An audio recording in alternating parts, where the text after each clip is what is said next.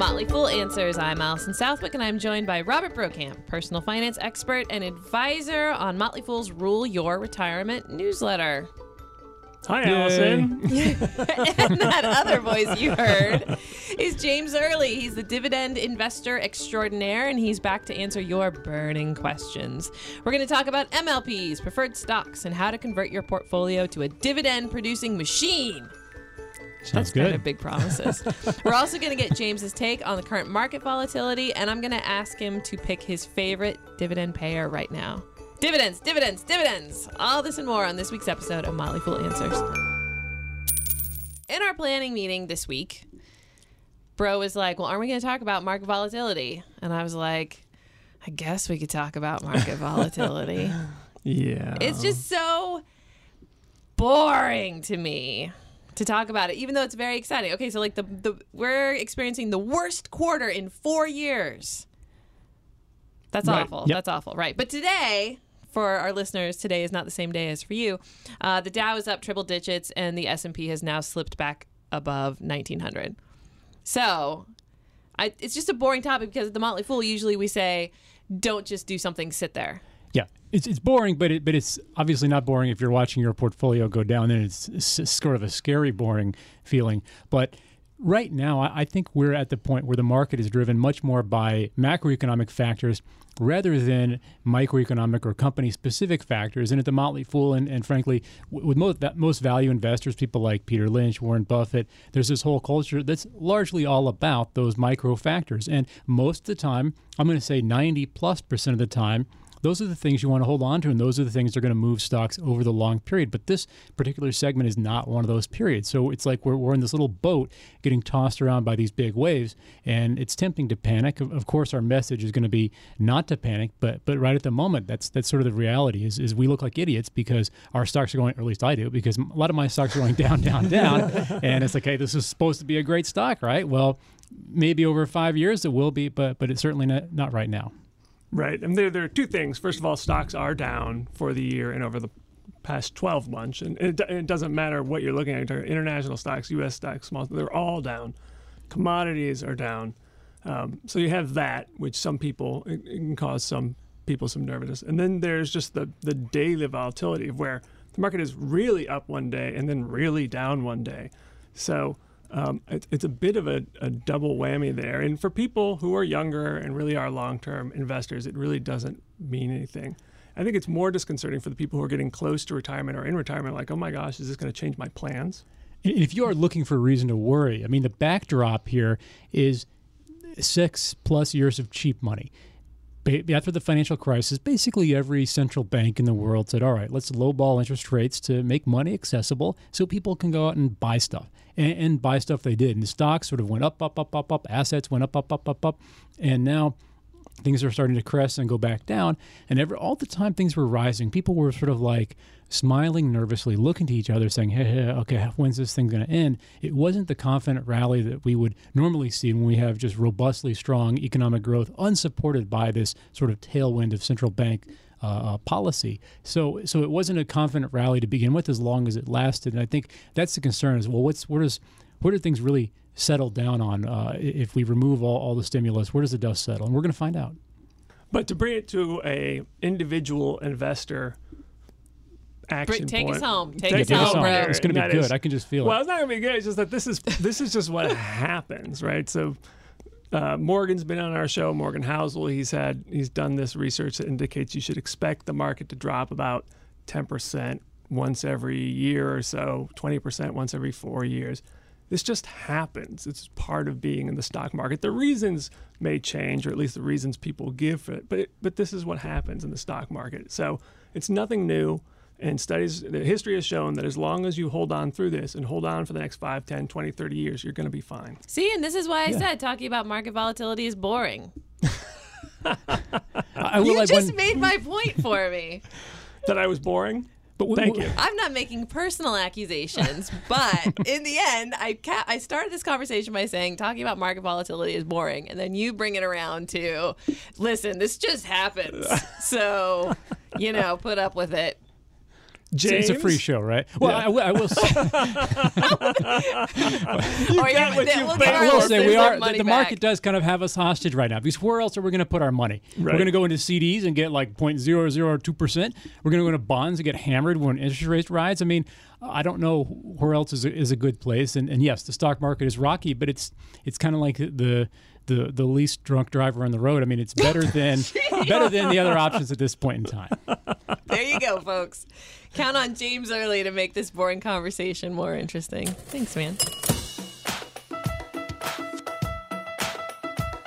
So again, James Early is back. He is the advisor on the Motley Fool's Income Investor newsletter, which covers investing in income stocks, which are...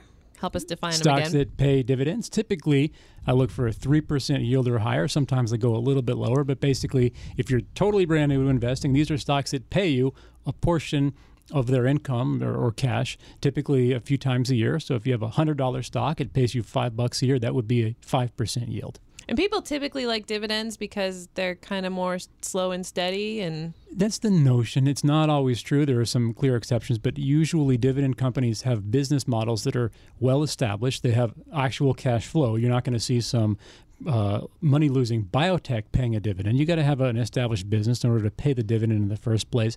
Dividends give you a choice too.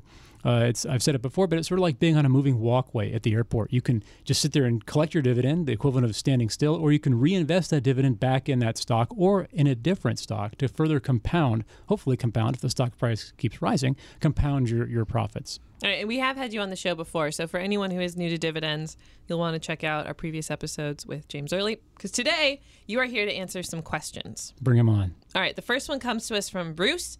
Bruce says, I would like to know about the risks and benefits of preferred stocks for income investors. They seem to pay a pretty high dividend and seem less volatile than stocks in general. This would seem ideal for someone in retirement who relies on steady income and can weather a little volatility. I have never heard of preferred stocks, but it sounds very exclusive and sexy. It is. It's like the Diners Club card of investing, right? It's almost kind of hard to talk about preferreds because they're in this really weird netherworld.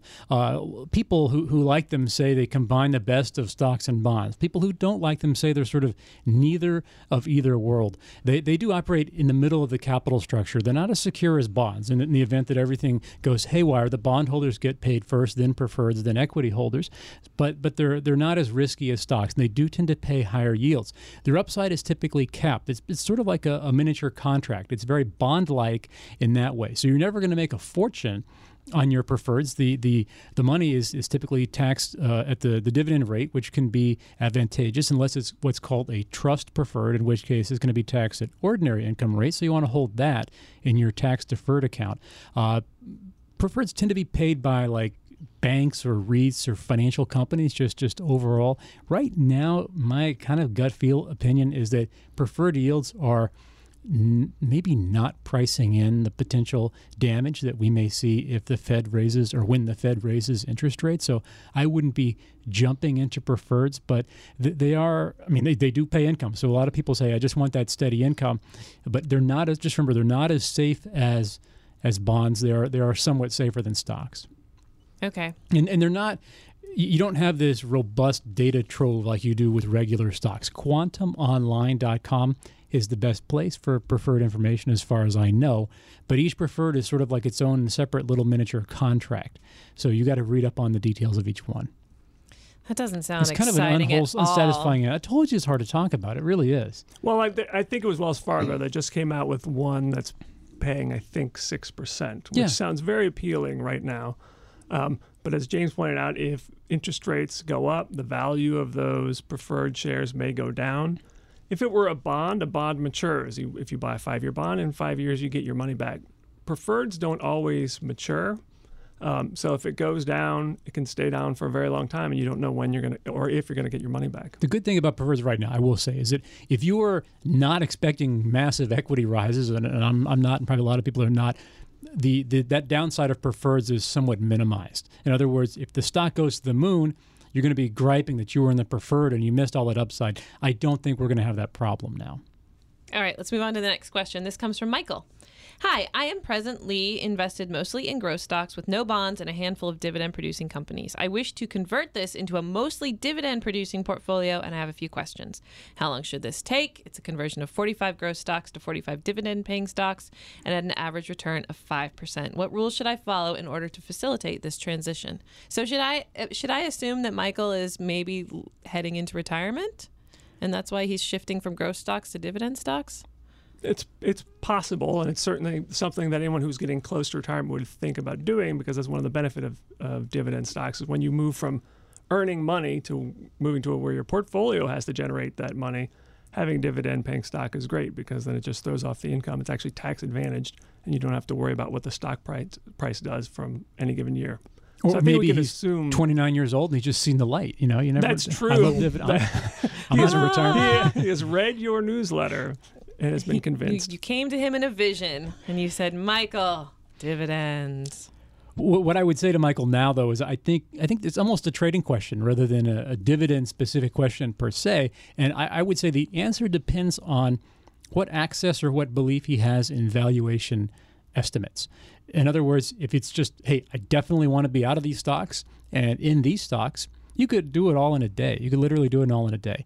If you have more detailed valuation estimates that you trust, then you might want to sell the ones that are more overpriced now, or maybe do some tax loss harvesting as we near the end of the year, and then phase into dividend stocks kind of more gradually as we see attractive prices. Obviously, we don't know what his timeline is, so it's hard to say specifically, but I would say it just depends on valuation. If you're totally agnostic, there's no reason to not do it immediately. If you have these 45 good dividend names, I don't know what he's looking at right now, but it just depends on those two things, I would say. So if he's looking for some specific company ideas, obviously your newsletter would be a good place to start. He could, yeah. But then I assume there are also like mutual funds that specialize in dividends. There are plenty of mutual funds, plenty of ETFs, and for at least new investors, it sounds like Michael, if he has 45 stocks, he's probably not a novice investor. But for novice and expert investors alike, I love ETFs. You typically pay low fees. Some of the Vanguard ETFs are dirt cheap,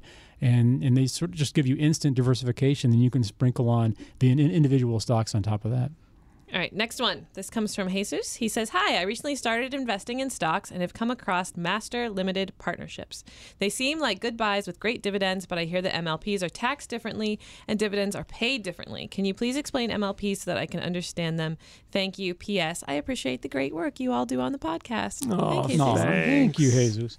So MLPs, actually, I think my husband pretty much had this exact same situation where he's like, I'm starting to invest in, and I'm learning about MLPs and REITs and stuff like that. All right, what's the deal with so an here's MLP? the deal with them. So if you just started investing in stocks, it's maybe a little bit complicated, but it's not like outrageously complicated, especially if you have an accountant to help you with the taxes. That's really the only complicated part. Basically, years ago, I want to say early 1980s, Congress said, you know what? We need more energy infrastructure here in the U.S., like pipelines, companies that take energy, natural gas and oil from the wellhead to the end consumer, to the utility, kind of this middle ground zone. So let's let these guys not pay any taxes on the entity level. It'll be totally a pass-through partnership.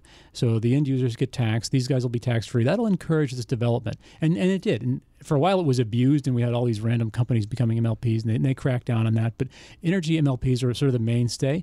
Pipelines are basically what we think of when we think of MLPs. And they're little sort of like mini monopolies. I can't build a pipeline right next to yours, Allison, unless I can demonstrate an economic need. So you have a little bit of a lockdown on that market while you're shipping. There's not a lot of risk. I don't mean to insult the managers of these companies, but I don't think it's rocket science to run a pipeline company. It's pretty straightforward, and they pay out typically 90% or more of what they earn to investors. Now, the tricky part, now that's all straightforward enough, and you get these nice high yields, and there's sort of an ongoing demand for this midstream energy infrastructure. The tricky part is the taxes. Your entire distribution, it's a dividend is a form of a distribution, but distribution is a broader term than a dividend. And an MLP pays a dividend, a distribution, your entire distribution is what's called a return of capital, which lowers your cost basis. But then you also receive separately something, an income allocation, like your percentage share of the profits of the company and your percentage share of something called depreciation, which is sort of like a charge to represent capital expenditures. And MLPs basically show, without getting, I'm going to keep this to under 30 minutes, but MLPs have these huge expenses initially. They build these very expensive pipelines and they just sit there. So the first year they have terrible looking cash flow. And then after that, they don't have any real CapEx expenditures. They have these big depreciation charges, which are sort of like these, sort of the accrual version of capital expenditures. So they show very low income. You get typically a big tax-deferred yield. That's the bottom line. You get a big yield that it's tax-deferred until you sell. But when you sell, there are some more nuanced tax consequences. There are plenty of websites that do explain this, and that's where I would direct Jesus to. They do give good yields, but also know that you have a little bit of tax complexity, bottom line. Right. The one thing I'll add to that is that you can actually hold these in an IRA or another tax advantage account and still end up owing taxes on them. Oh, okay. But you've got to have a boatload. You've got to have a boat. Yeah. Some people say you can't hold them in an IRA. Don't believe them. They are wrong. They don't know what they're talking about. You can hold an MLP in an IRA, but if you have depends on the MLP, but it could be millions of dollars worth, you could have some tax consequences. All right. So bottom line on MLPs, I love them. I got a lot of them in Income Investor, and a lot of them are trading at really good prices right now. But just be prepared. They're going to be a little more complicated come tax time. Okay.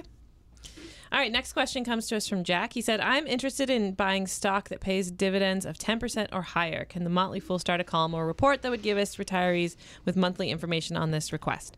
So here's Jack, where I would say James's newsletter, Income Investor, is a great resource. But as far as finding dividends of 10% or higher. Yeah, there comes a time in every dividend investor's life when he has to put his foot down. And for me, that time is now. Jack, you've got a great question. A lot of people ask this question, but unfortunately, stocks that consistently pay yields of 10% or more tend to be consistently very, very risky. Too risky for my blood most of the time. Now, even in Income Investor, we have some of those. Most of them are because the stock price has dropped, unfortunately. So now they just mathematically are yielding higher. But usually the 10% and above, you see some of the tanker companies, maybe some of the riskier finance companies like mortgage REITs. These are companies that are typically very cyclical, and often the big risk is you think, 10%, how bad can it be? I'm making so much money off the yield. Well, sometimes that yield goes away. Right, that's what I was going to ask you. So at what point, how concerned do you get to be when a stock drops so low that it starts yielding 8, 9, 10%? Is that such a red flag that you're like, okay, they're definitely going to cut this dividend at some point? It depends on their cash, depends on their cash flow. If some stocks have dropped a lot and they're yielding a lot, but they have a very low payout ratio. And I don't worry about those at all. Some stocks that were stretching to pay 10, 11, 12% before have now dropped and they're yielding close to 20%. A lot of those I worry about quite a bit. And we've had a few dividend cuts recently, even in Income Investor. And I hate it to have that happen, but it does happen sometimes. Sorry, Jack. Bad news. Those unicorns just don't exist. But if you do want to learn more about how you can subscribe to get more of James Early's thoughts, you can go to income.fool.com, learn about signing up for the newsletter. There's a 30-day money-back guarantee. So if you end up not liking it, that's okay. But you'll like it. Do you have any fun dividend company that you want to talk to us about today? How about I give you two? Ooh. One fun, one less fun. The less fun is for the more risk-averse people. Everest Reinsurance, the ticker is RE. I like a lot of reinsurers right now for whatever reason. I feel that they're a little bit more attractively priced. What's a reinsurer do? Okay, so there are two kinds of reinsurer. The way most people think of reinsurers, those who think of reinsurers, typically picture this massive behemoth type company that insures the smaller insurers against a big catastrophe, like a Hurricane Katrina type of thing. When the little guys run out of money, they themselves get insurance, or before that, they themselves get insurance from a reinsurer. That's one part of it. There's another part of reinsurance just called sort of like a excess business. So if a smaller company is good at generating business, but they just want to sell some of it off and get a cut of the proceeds, they'll sell it up to reinsurer. So it's sort of like, maybe I'm not a good talker, but Allison, you're great at bringing in customers. So you maybe bring in a little bit more than you can handle, and I'll take some of your business in exchange for a share of the proceeds or something like that. So that's the other set of or type of reinsurance. And I tend to like that second kind a little bit more. And right now, the reason I like insurers and reinsurers is that they're some of the few companies that tend to prosper when interest rates rise. And most definitely we're going to see interest rates rise. The reason is these guys typically hold a lot of bonds, and as rates rise, a lot of these bonds get replaced. The lower yielding bonds get replaced by higher yielding bonds, so their interest income actually increases. So Everest Re is one. The risky one that I'm reluctant to mention, but it's just so cheap I feel like I need to, is Copa Holdings. This is a Panamanian airline. I've talked about this before in various places. It's down 50% about since I recommended it. It's a 2-time recommendation at Income Investor. It's the most profitable airline in the world by profit margin. They win all these awards. They're a great company that just happens to do a lot of business in Latin America, which is just having a really tough time of it right now. I think they're at a cheap price. The biggest risk, as my analyst Rana Patanjali was discussing with me, is simply a management buyout because it's so cheap right now. But I do feel this is a good stock that's just been really beaten down by macro headwinds. All right, so Everest Reinsure and Copa Holdings. I should probably say our disclaimer. I guess so. If we talk about stocks, I feel like when we talk about stocks, I have to say the Motley Fool and our analysts may have formal recommendations for or against the stocks we talk about. So do your own research and don't buy and sell based solely on what you hear here. Before we go, I have a very, very important question to ask you. At the Motley Fool, we have this little thing called the Fool's Errand, where every month an employee's name gets pulled from a hat and they have to take 2 weeks off in the next month and totally unplug. You also get like $1,000, I think. And just yesterday, you won the Fool's Errand. I can't say that I never win anything. No, I didn't never win. again. I was surprised. You won. You beat out 10 other fools whose names were initially drawn from the hat. What are you going to do? You've got 2 weeks and $1,000. You know, I've in all my time an Income Investor, 10-something years since I've been doing the service, I've only unplugged. I've traveled and worked, but I've literally only unplugged my computer for 2 days at the longest time in the Philippines in 2011 when I hiked up the highest mountain there. That was my longest break from the internet, from checking in. So this is a good forced break for me. I have not decided. I might go to Mongolia. Actually, I've never been to Mongolia, and I might do some volunteering at an orphanage somewhere in Asia while I'm over there too. Really? Yeah. Wow. Do you already know this orphanage and organization? Well, I know one. I have one that I have a relationship with, and I may find some others too. Cool. Yeah. And are there any pine trees in Mongolia? There are lots of pine trees in Mongolia. Lots of larches, firs. It's a really for me it will be like heaven. A conifer lover's dream. Yeah, quite a few. Explain why that means anything to James. What's the society you belong to? The American Conifer Society. There we go. Okay. My things. Bro, what would you do if you won the Fool's Errand? How could I top volunteering in an orphanage? I know. No matter what you say, you're going to look like a selfish jerk. I'm going to give away my liver, I think. I don't know. I mean, traveling would be a big part of it. I would love to take one of my kids with me. So were I to ever win it, especially in the summer, I'd probably take each of the kids on like 3 or 4 day trips somewhere around the world. How's that? Or at least around the country. That sounds nice. Yeah, it'd be fun. I like it. All right, that's going to do it for today. I want to thank you, James, for coming back. Anytime. It's my pleasure. This really got in the weeds. So, with dividends. So I appreciate you walking us through it. I think I'm just going to stick to plain old milquetoast dividend stocks. So anytime you want to get in the weeds, though, you know who to call. I do. Anytime I want to get into the conifers, there's a guy I know, James Early. That'll be the name of your book, Into the Conifers. Maybe not. A tale of weeds. dividends Some are weeds, most and aren't, MLPs. Again, if you want to get more of what's going on in that noggin of James Early's, you can head to income.fool.com and sign up for his newsletter. There is a 30-day money-back guarantee, so again, not a huge risk, but you will hurt his feelings if you I'll stop hating you next week. Yeah. All right. That's going to do it for today. Our email is answers@fool.com. Send us your questions, suggestions, and glowing praise. Robert Brokamp, do you want to say goodbye to everyone? Goodbye, everyone. I'm Allison Southwick. Stay foolish.